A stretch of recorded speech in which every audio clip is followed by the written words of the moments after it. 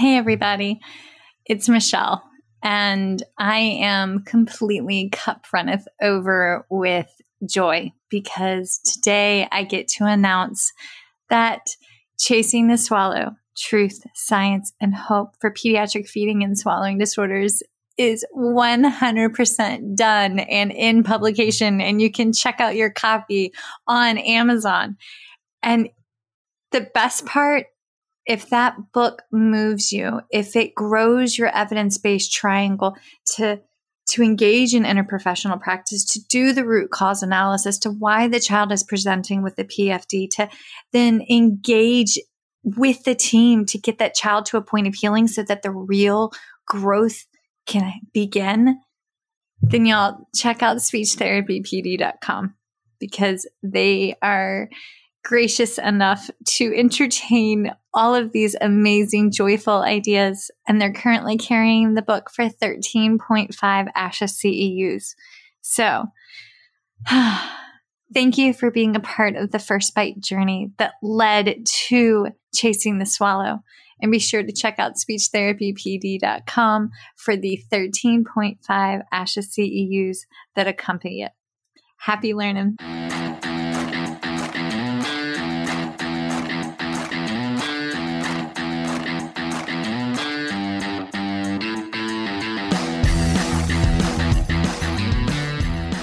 Hi, folks, and welcome to First Bite, Fed, Fun, and Functional, a speech therapy podcast sponsored by SpeechTherapyPD.com. I am your host on this nerd venture, Michelle Dawson, MS, CCC, SLP, CLC, the All Things Peds SLP. I am a colleague in the trenches of home health early intervention right there with you. I run my own private practice, Heartwood Speech Therapy, here in Coletown, South Carolina, and I guest lecture nationwide on best practices for early intervention for the medically complex and fragile child. First Bite's mission is short and sweet, to bring light, hope, knowledge, and joy to the pediatric clinician, parent, or advocate. By way of a nerdy conversation, so there's plenty of laughter too. In this podcast, we cover everything from AAC to breastfeeding, ethics on how to run a private practice, pediatric dysphagia to clinical supervision, and all other topics in the world of pediatric speech pathology. Our goal is to bring evidence-based practice straight to you by interviewing subject matter experts. To break down the communication barriers so that we can access the knowledge of their fields. Or, as a close friend says, to build the bridge. By bringing other professionals and experts in our field together, we hope to spark advocacy, joy, and passion for continuing to grow and advance care for our little ones. Every fourth episode, I join in. I'm Erin Forward, MSP, CCC, SLP, the Yankee by way of Rochester, New York transplant who actually inspired this journey. I bring a different perspective, that of a newish clinician with experience in early intervention, pediatric acute care, and nonprofit pediatric outpatient settings. So sit back, relax, and watch out for all our squirrels and enjoy this geeky gig brought to you by SpeechTherapyPD.com.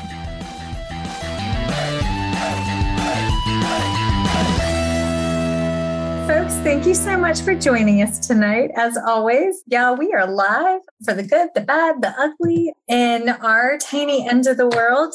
Let's see. Bear has a double ear infection, a bloody ear, and mommy had to have surprise foot surgery yesterday to have a piece of broken glass lobbed out of it because of the construction from Doom. So we've got that going for us. How was your day? It was fine. I had not too many patients, so that was good. Yeah. Okay. Y'all, we are 1 month and 1 day into the new PFD codes.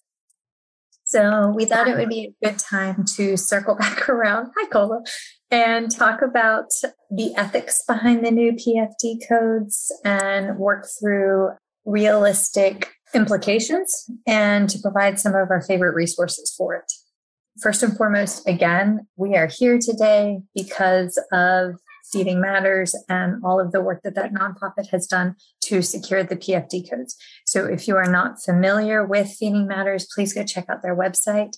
If you have the time, energy, and talents to tithe with, then please consider volunteering your time with that organization. Also, this Friday is our annual fundraiser for Feeding Matters. So I will be there volunteering my time, chairing a table. So please consider a donation or pop by the virtual table there. And let's kick off with today's official episode of Ethics for PFD, Evaluations Through Treatment. This course is offered for 0.1 ASHA CEUs.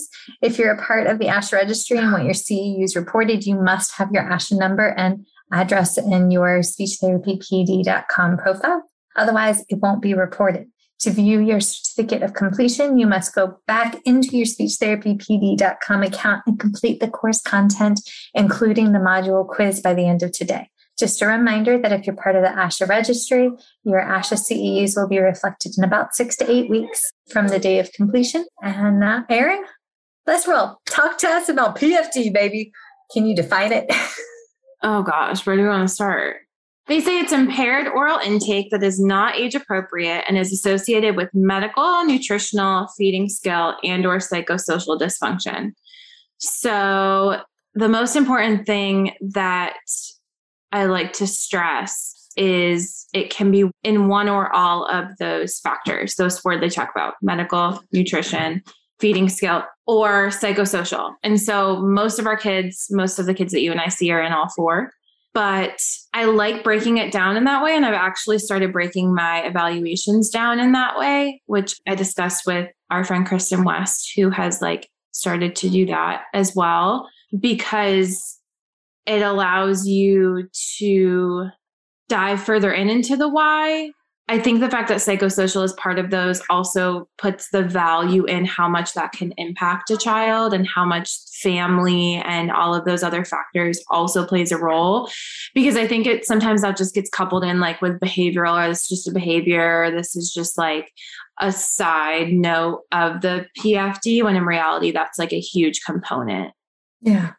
To me, one of the benefits of clearly, when you give the diagnosis of pediatric feeding disorder and you break it down into those four domains, it allows you the tools in your report and in your plan of care. And folks, I would heed the advice that Erin's giving. When you break it down, having it clearly outlined as to how it correlates over to the interprofessional practice partner, especially when you want to go to make the referral to the interprofessional practice partner. You see what I'm saying?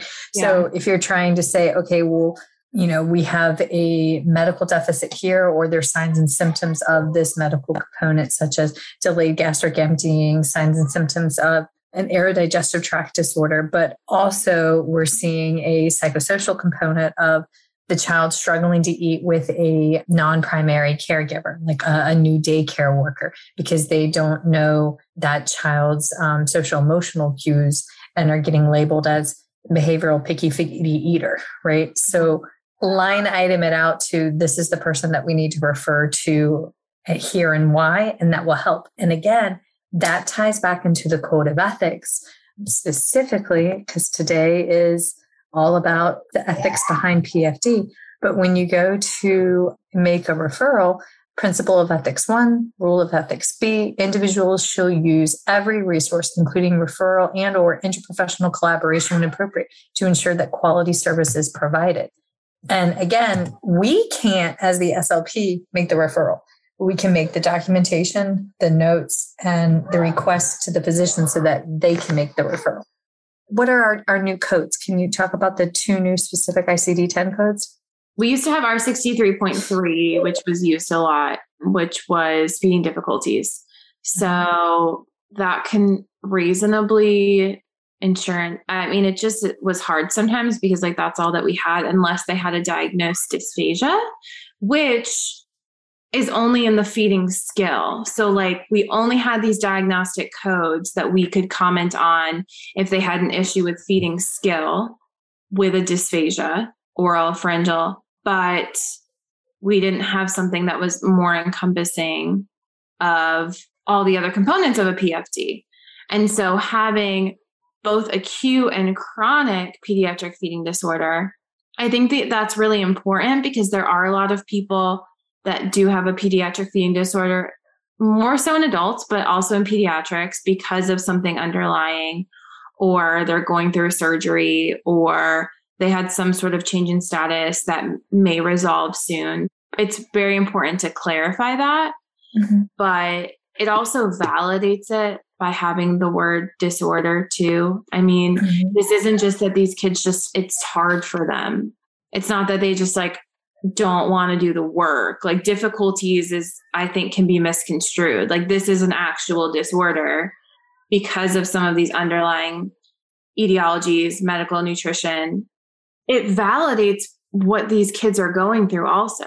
Like it's just, and I don't know how they decide on like what number or like AMA, American Medical Association, gives out the specific ICD numbers, but the defining line is 6 months. So what is it? R63.1 32 is chronic and R63.31 is acute, I think. Yep. R63.31 is acute. So acute is less than 6 months, and R63.232 is chronic. So something that's been going on longer than 3 months. Now, is it 3 months or 6 months? Because you said both. 6 months to my knowledge. Correct me if I'm wrong. Now, the catch with this code is what I've seen is that some people are troubleshooting whether or not we also need to use the R1312 diagnosis if they also have a concurrent diagnosis of oropharyngeal dysphagia, such as something that's been documented on an instrumental swallow exam. And yes, it is appropriate to use the PFD code and the dysphagia code if the child truly has both diagnoses. The trick is code backwards. Say you have a child who comes to you at 7 months of age in your outpatient clinic and has a diagnosis of perinatal CVA and neonatal abstinence syndrome. Maybe they're with their newly adopted parent. I wouldn't make my primary code the neonatal abstinence syndrome. It's 3 months. Oh, it's 3 months. Okay. I'm sorry. I said 6 months. Okay.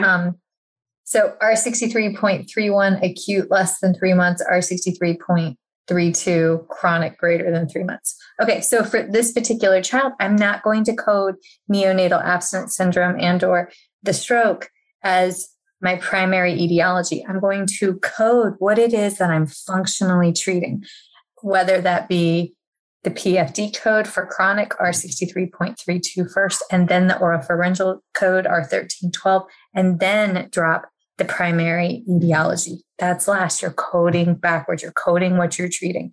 The NICU treated the neonatal abstinence syndrome. The NICU team treated the IVH. We did not. If you code those wrong, insurance can come back and ask to recoup their expenses. Also, if you code your ICD-10 codes wrong and or your CPT codes, which we'll get to in 2 seconds, that's also a potential code of ethics violation. So if we look at Principle of Ethics 1's Rule of Ethics Q, individuals shall maintain timely records and accurately record and bill for services provided and products dispensed, and shall not misrepresent services provided, products dispensed, or research and scholarly activities conducted. So that's a biggie. If you drop the wrong ICD-10 code purposefully or erroneously, that could be fraud. What about CPT codes, Erin? It depends on what state you're in because you have access to different codes. But if you're treating a PFD, when you're treating the PFD, you should code 92526. I have a lot of kids where I am treating both language and feeding. A lot of times I'll treat language within the session with feeding, but I try to make sure I'm billing for what I'm doing. So it's hard if you're doing both at the same time, but I think about what I'm focusing on, and you just have to be as ethical as you can about it. Like in most of my feeding sessions, I'm doing language at the exact same time, but I'm not going to bill for an hour of feeding and an hour of language. That's just not appropriate. So if it truly is both feeding and language the entire session, I'm going to do half and half. In our state, the feeding code is untimed and the speech and language code is timed. So when I bill for that, if I was truly doing half and half, it would be 1 unit of the feeding code 92526, which is untimed, and then 30 minutes of the language code, which is timed. So that would be 2 units. It gets very confusing and our state is different. But to Michelle's point, like you have to be coding for what you are doing. And that's for a patient's safety, because how is insurance supposed to be covering for something that you're not doing? And to that same point, how are we supposed to get access to codes that we don't have access to? Or how is insurance supposed to like see the value in this code if no one's using it? Mm-hmm. That's not going to help at all. So this is the ASHA Super Bill, treatment of swallowing dysfunction and oral function for feeding, 92526, right under swallowing function. Do you see that it says oral function? Do you see that it does that? Like you can't bill 92507 for oral motor just because they also use their mouth to speak. Just clarifying that. No, this has come up numerous times previously. And right here, 92507, treatment of speech, language, voice communication, and or auditory processing disorder for the individual. This code right here is clearly nothing to do with a bolus. I've used ASHA Super Bill to communicate with management or people I'm working with to explain like why I'm billing what I'm billing, or to explain like what codes we should have access to. To use that as a frame of reference can be really helpful if you're being like questioned on something like that. So ASHA Super Bill is super easy to find because it's what you would use if you were like billing a patient without insurance. Like that's what you would do. What I have found is that, for instance, I have this one little guy and we are 4 to 6 weeks into therapy. He came to me with a PFD concern after changing to a new pediatrician. Oh my God, he's so cute. He always wears a hat when it comes to therapy. And he's very serious about this hat of his. As of yet, he does not have a diagnosis of ASD. We are in the process of meeting with developmental pediatrician and psychiatry and all of the correct interprofessional practice partners to get that diagnosis. It is coming. So we have echolalia, limited functional speech, 1-word rote phrases. Every once in a while with echolalia, he would do 2 words. And I was not the primary SLP for language. A different clinician was doing language and I was just doing PFD. However, I had difficulty in my sessions describing the food that we liked, our feelings, our emotions. And naturally, I'm going to do recasting. I'm naturally going to do sentence elongation because that's what it is that I am also a speech language pathologist, right? But until I had a prescription for speech therapy, eval and treat language concerns or whatever the physician, actually the first time the doctor wrote the script, he said, because parents said we need a new referral. And I was like, yeah, I can't do anything with that prescription. So like, let's try that again. So once I got the script for speech therapy and we did the formal evaluation and the routines-based interview and then moved into functional therapy, my sessions were just as you described.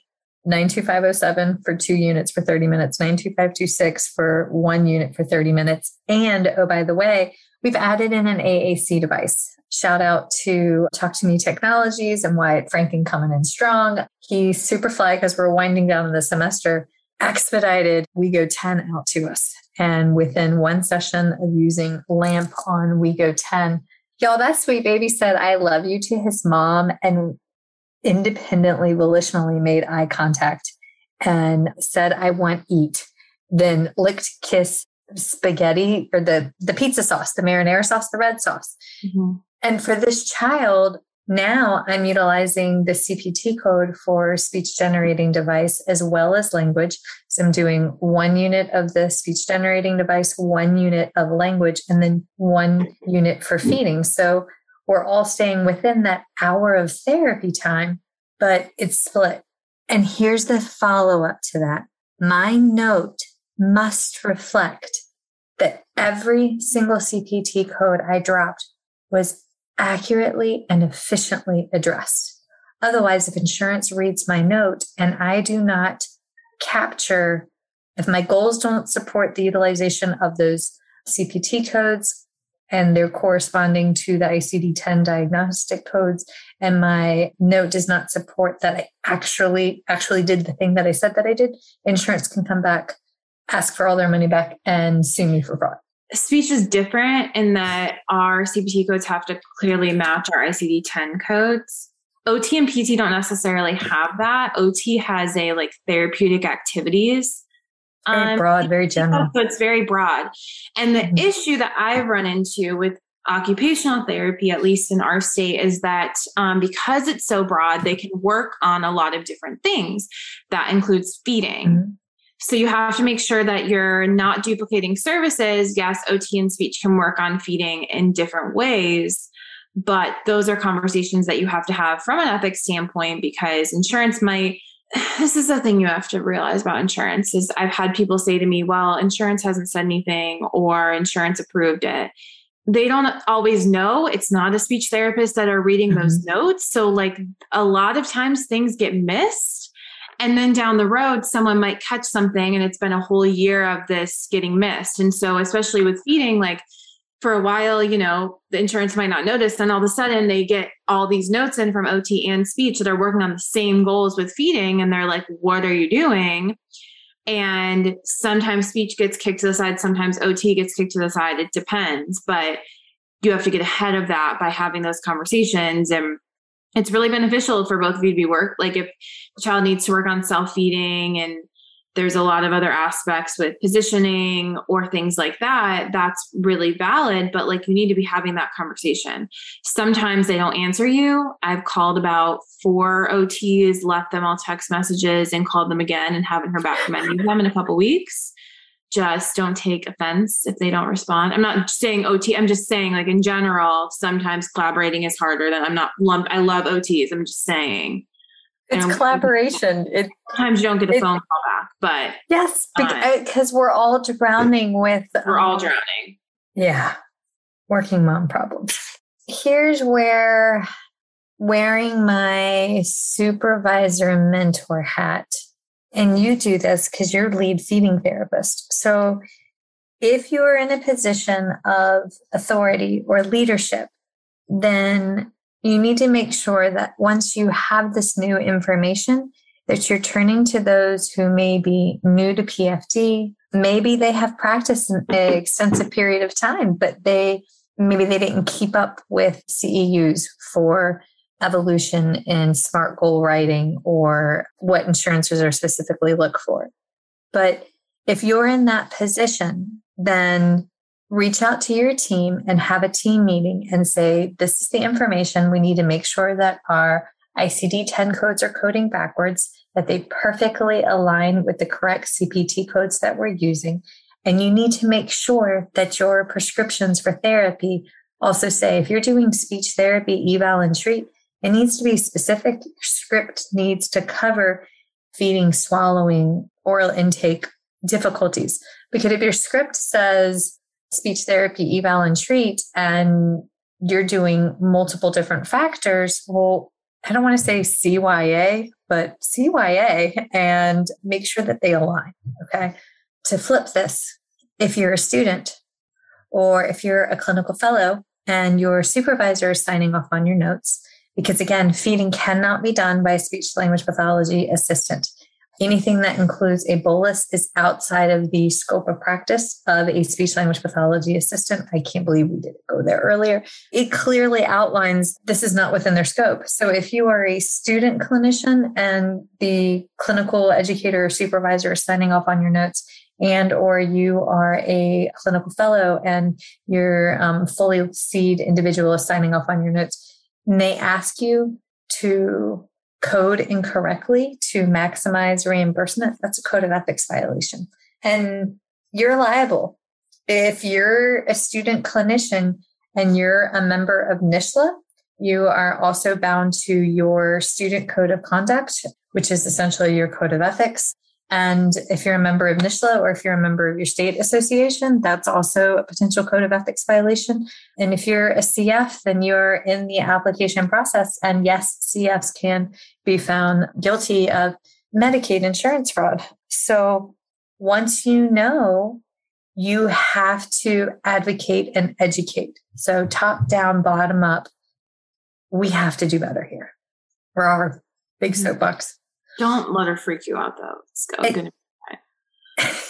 You can get scary sometimes. I don't mean to. It's the eyebrows. All that Botox on my forehead, it really shouldn't move this much, but it does. Just don't be afraid to say, to say something or to question something. I've had to have conversations about like billing and things like that. And for most of the time, people don't know better. And then when they know better, they do better. And if you're at a place where they're not willing to do better, you probably shouldn't stay there. Yeah. And this is how I opened my private practice. Huzzah. Yeah.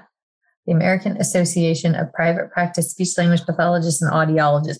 They have fantastic tools for if you're contemplating, if you're in that position where you want to be in private practice, but these people keep asking you to do the wrong thing and you're like, that's not me, I need to do better. Or they're like productivity and you can't because you have medically complex kids and they have hospital stays and surgeries and rah, rah, rah, rah, rah.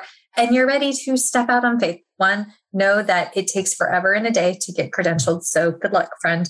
2, watch out for clearinghouses and contracting companies. And 3, become a member of that organization because they offer you free legal advice like twice a year, or they used to. And fantastic.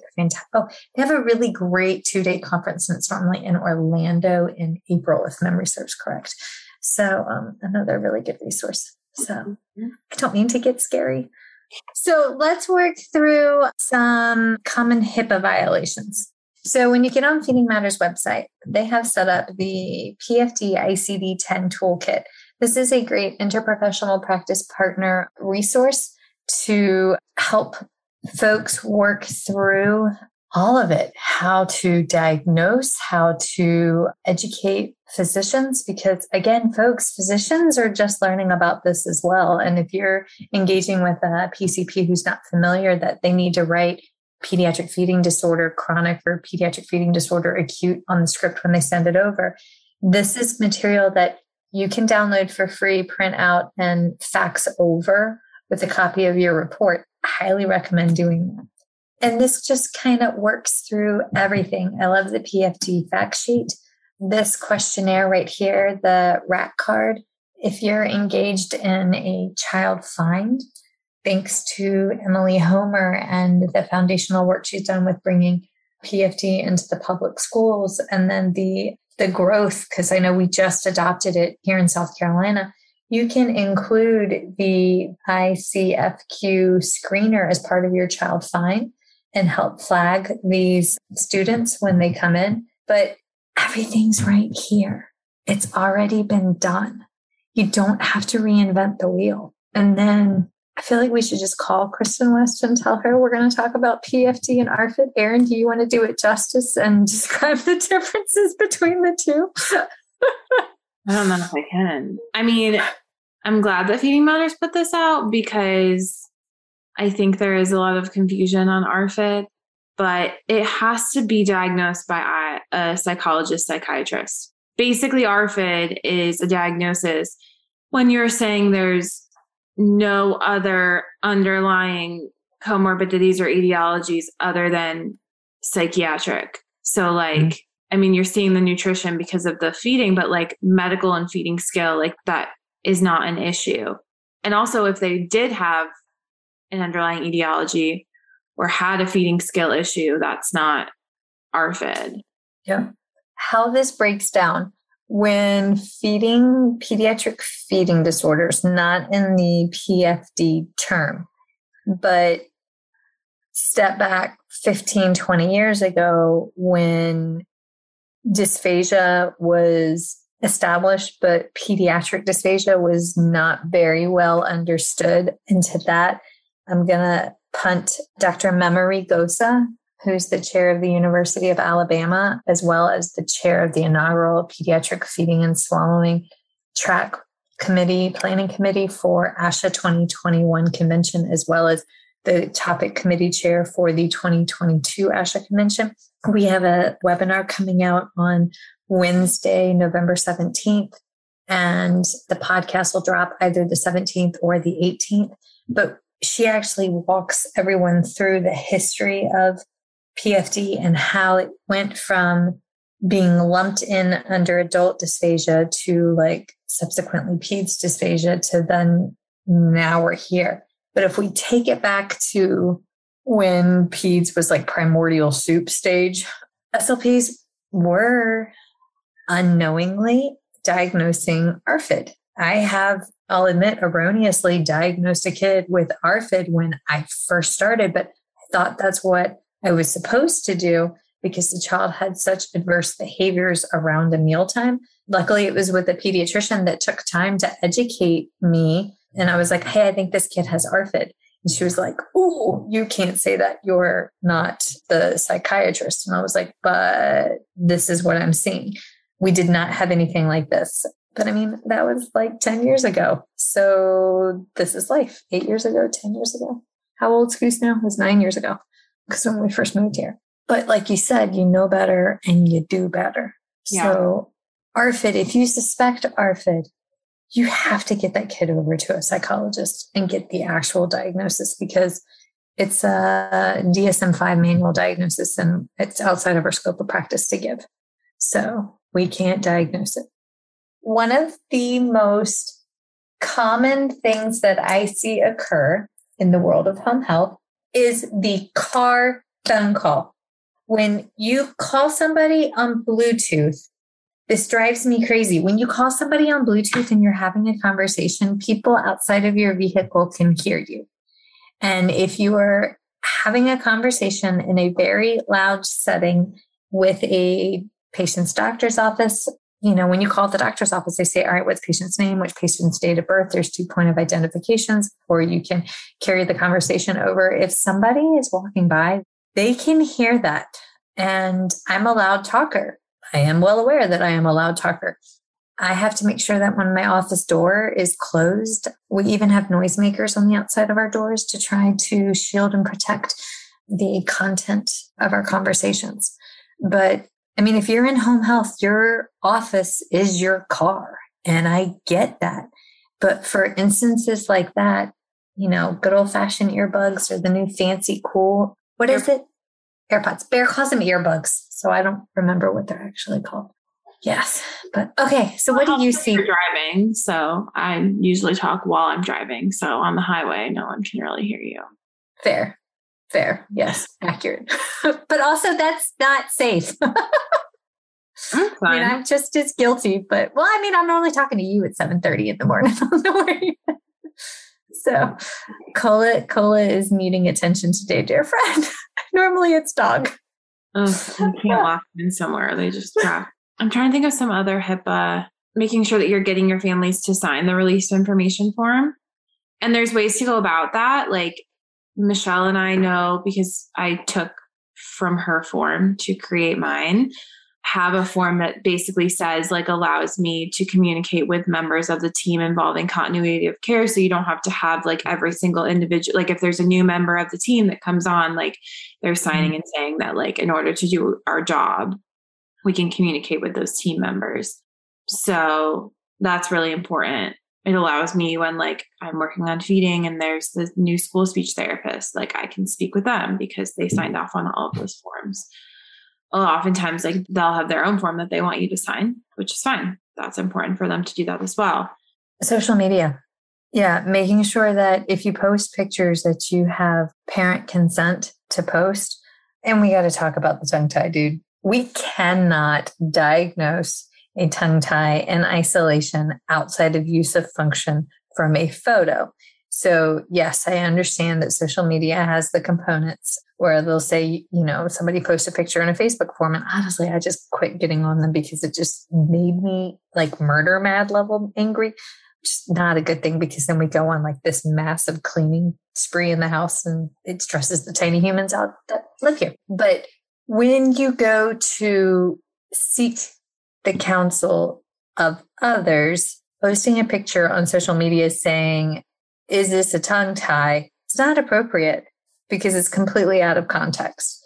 If you're going to diagnose that, is it impacting a latch? Is it impacting functional intake? Is it actually impacting speech sound production? Does the child have obstructive sleep apnea? What other underlying aerodigestive tract issues could actually be occurring? We don't know. Mm-hmm. So if you're going to seek that guidance, may I give recommendation to post a non-picture but case scenario, HIPAA compliant, on SIG 13 and seek the guidance of very avid researchers. I mean, Joan Argreson is on there. Dr. Rocky Garcia is on there, and they have the experience that you need. You have to think about when someone is asking you why you're doing something, if you tell them because you saw it from a random person that posted on Facebook or from a random Instagram video, you gotta do your own research and know where that's coming from. And yes, I understand that there are 3 parts to our evidence-based triangle. And if you are a part of the feeding therapy world, as I'm sure that all of you are, because you're here today, you have seen a lot of debates that are going on about like making sure you're taking from all parts of that triangle. And I totally understand that research is always takes years and years to come. But if there's research to show that something doesn't work, I'm going to also look at that research as well. It doesn't take years and years to come.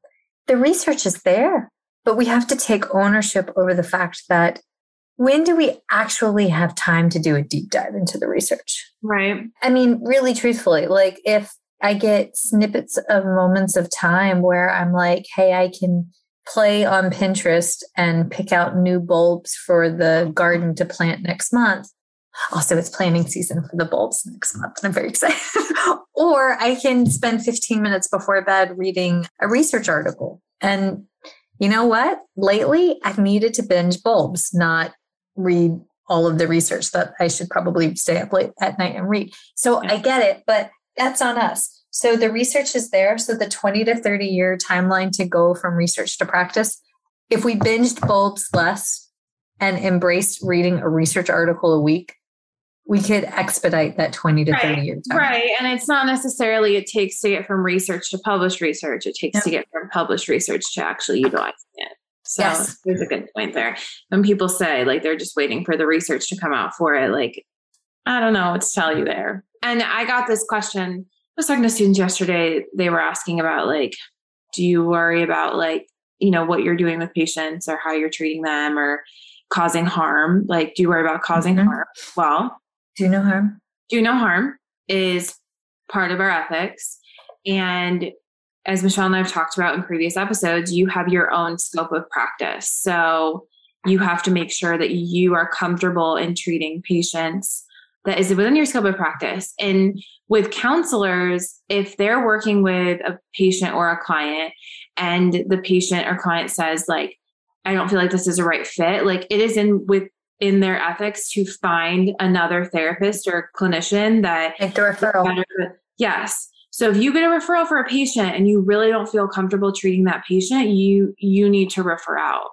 I know it's really hard. I live in an area where there's not enough feeding therapists to be seeing the kid. I mean, most of us, I think, live in areas like that because there's just not enough of us out there. But if you could cause harm, as we know in feeding, like that's going to be worse because negative experiences compound on each other and can cause trauma.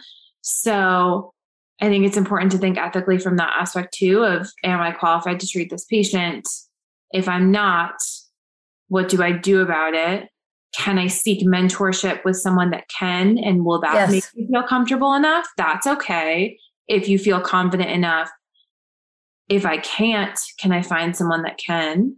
There's different pathways to get there, but it's important to think about that, especially because those are real life scenarios that happen because there's not enough people that feel qualified to treat some of these kiddos. There are resources. If you were to get your patient into notube.org, notube.com, the Feeding Tube Dependency Clinic, they have their own SLP on staff, but yet they liaison with the community-based clinician. I mean, I am the community-based clinician when I send my patients that are medically complex down to MUSC for the GI clinic or the feeding clinic, or they'll refer out to me here. Or like, I know they refer out to you up in Greenville, but like when those referrals come through, they're the subject matter expert in this child's unique engrossed craniofacial anomaly. I'm not. So I rely on their expertise to guide and shape. But I mean, I'm as good as it's going to get in my immediate area. Where I'm currently working, it's a desert. But I still know that good God almighty, I'm not as good as the girls at MUSC. So I need them to fill my proverbial cups that I can offer best services. Okay, so here's a HIPAA thing that has come up. Your email for those communications. Is your email server HIPAA compliant? Mm-hmm. Is it safe so that when, like the girls at MUSC are faxing me documents, they'll fax me and then they'll shoot me an email and say, hey, I sent you a new referral via fax. But when they're communicating with me via email, there's no patient identifiers, no chart numbers, no date of birth. It's just please let me know if you got them. When can we schedule a time to talk? Right? Yeah. Like a lot of hospitals have a special setup server. So you have to like sign in. Mm-hmm. I know that our company makes sure that our emails are HIPAA compliant, but even then I get nervous and I'll like use initials just to like be extra careful, then call later. And and usually they know who I'm talking about because I've communicated with them multiple times. You will get a bunch of doctors that send you stuff that's not HIPAA compliant. I mean, they'll put everything in there. So like, just because the doctor doesn't mean that you should do it. Yes. Yes. Also, voicemail messages. I don't put, so I'm really careful about that. I don't put patients' names. I'll be like, I'll call an OT or someone. I'm like, hey, I'm calling you about a little one that we share. Yep. And I might say like a detail that only they like, I talked to caregiver about that I was going to reach out to you about sensory, like, and they might, but I'm not going to leave a whole voicemail of like, I'm calling about this patient. Here's what's going on, because like, even if they have their name on there, there's no guarantee. Is it necessarily their work phone? And also like when I work with EIs, like no offense, but like one day it's this EI and then the next month it's a different EI that has this phone. So I don't really know. Yep. I'll joke and say, hey, I'm calling about our favorite redhead or like something of that nature. Mm-hmm. That way. Yeah, I don't put that. Even when I would used to get nervous even at doctor's offices, but I know you're supposed to leave their name and date of birth. But like for a while I was still nervous. I love you. That's great. But I mean, those are real life concerns. Now, we had one where we moved across the street, our university clinic. And when we moved across the street, like luckily our fax number stayed the same, but we had the doctor's office called. They knew that we had moved and the medical assistant said, I just wanted, before I faxed over this referral and the documents, I wanted to make sure that your fax number hadn't changed, that it wouldn't just go any which way. And I thought that is above and beyond quality continuity of care. She called in advance to verify that the fax number was accurate. It was a tool that I used when I had my private practice. I didn't have an actual physical fax machine because, I contracted with a lovely woman. Thank you, Miss Jennifer, for doing all of my referral coordination. So there was a HIPAA compliant virtual fax. I don't really understand, like it was a fax number, but it was attached to a secure HIPAA compliant email. And good Lord, I paid like $20 a month for this service, $15 a month. But a fax would come in from the doctor's office and it would go to that. It would like transfer to like a secure email. And we would get an email saying a fax has been delivered and then you'd have to log in. So yes, it was a total pain in the tuchus. But at the same time, I had peace of mind that we were eliminating potential concerns. Somehow tonight's talk has turned into like start your own private practice. I don't know why. Maybe somebody out there needs to hear this. You can do this. But or just find a company that supports you, like also. Yes. Yes. You don't have to start your own private practice. There's companies out there that support you. I work at one. I was going to say AIDL's hiring. Yes. Greenville does have a very pretty waterfall. It's not that big, but like it's cute. Well, and it's just like, it's exciting because like we said, I know we got into a bunch of HIPAA stuff, but ethically this code is also the start of people understanding, because I'm learning a lot in what I'm doing right now, how much verbiage and how things are written and what terminology is used impacts so much, how one word can change so many things from like a legislation standpoint or an insurance standpoint. And so to have an actual disorder diagnosis, I think even just helps with people understanding it and people continuing to grow supports for it, and parents feeling justified in what experiences they've had.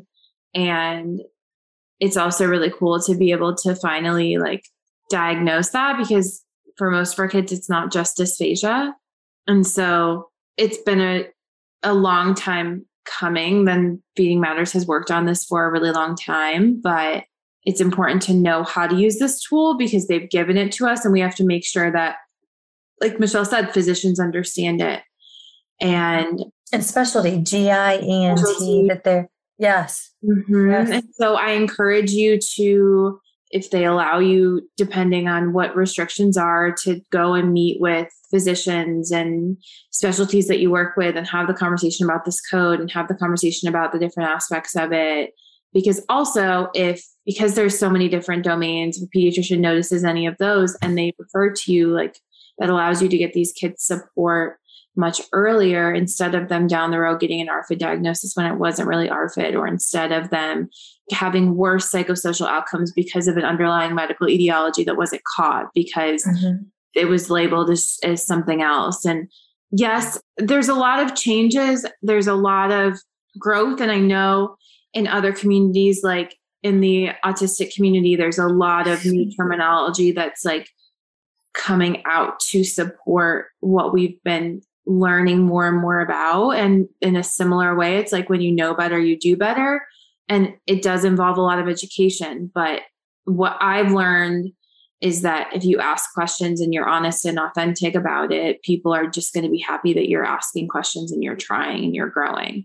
And also, as we talked about in every single episode, that feeding is not easy and it's not for the faint of heart. And if you're going to try and find a quick, like we said, there's 4 domains of a pediatric feeding disorder. And I'm just going to say it because I'm getting tired of it. If you're going to assume that it's all impacted by a tiny portion of a feeding skill in the anatomy of your mouth, then like our talk means nothing.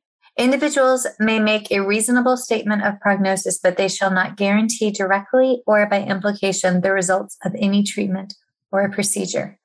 And that is Rule of Ethics, letter L, under Principle of Ethics 1. And that's where my brain always goes back to when I hear that. But yes. Just putting that out there. Y'all, we have come this far. And we have the codes, and hopefully we know how to ethically code the codes, how to reach out and educate our partners. But that's just it. We just started. We're literally 4 weeks and a day into this. We have so much more work to be done. So if you're listening, volunteer. If it's not through, again, please consider volunteering through Feeding Matters. But if it's not there, just simply print material out that's readily available from their website and send it in with your eval. Just giving the awareness to the physicians or to the referral source, that in and of itself can be huge. When you have a child that's transitioning from IFSP to IEP, from early intervention system to the LEA, when they are gathering those documents together, please print out the descriptor and staple it with your eval and your plan of care.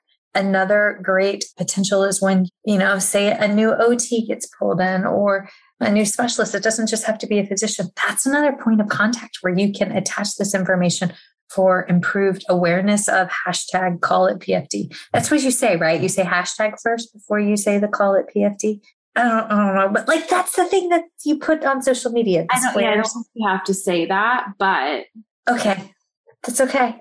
Good God, Annalisa's going to be like, Michelle, for real. but adding that in, and this is the start. Also, I had one last thought. Dysphagia Research Society.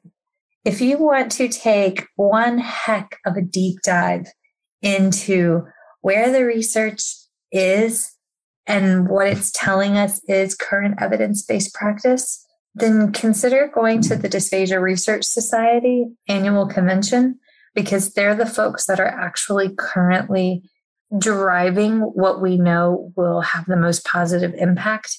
And you want to shave light years off those 20 to 30 year transition time, then there it is. You can actually speak with the authors of the articles. You can hear them talk about, okay, but this is what it looks like clinically. And so just putting that thought out there. Well, folks, if you're heading to ASHA, then on Friday the 19th, come join Dr. Reva Barwelli and myself at 11 a.m. We're doing a talk on transitional foods. Dr. Reva is the scientist behind Savories, the only true transitional food according to the IDSI research, and possibly just one of the kindest, most radiant humans ever. So come join us there, and then come check out Erin and I and say hi over at the Speech Therapy PD booth. Well, everybody out there, have a good evening. And then don't forget, you can catch us on First Bite Podcast on Instagram, First Bite Podcast on Facebook land. We always appreciate your kind words and messages. So have a good night and be safe. Bye, everyone. Feeding Matters guides system-wide changes by uniting caregivers, professionals, and community partners under the Pediatric Feeding Disorder Alliance. So what is this alliance? The Alliance is an open access collaborative community focused on achieving strategic goals within 3 focus areas: education, advocacy, and research. So who is the Alliance? It's you. The Alliance is open to any person passionate about improving care for children with a pediatric feeding disorder. To date, 187 professionals, caregivers, and partners have joined the Alliance. You can join today by visiting the Feeding Matters website at www.feedingmatters.org. Click on PFD Alliance tab and sign up today. Change is possible when we work together. That's a wrap, folks. Once again, thank you for listening to First Bite, fed, fun, and functional. I'm your humble but yet sassy host, Michelle Dawson, the All Things Peds SLP. This podcast is part of a course offered for continuing education through SpeechTherapyPD.com. Please check out the website if you'd like to learn more about CEU opportunities for this episode, as well as the ones that are archived. And as always, remember, feed your mind, feed your soul, be kind, and feed those babies.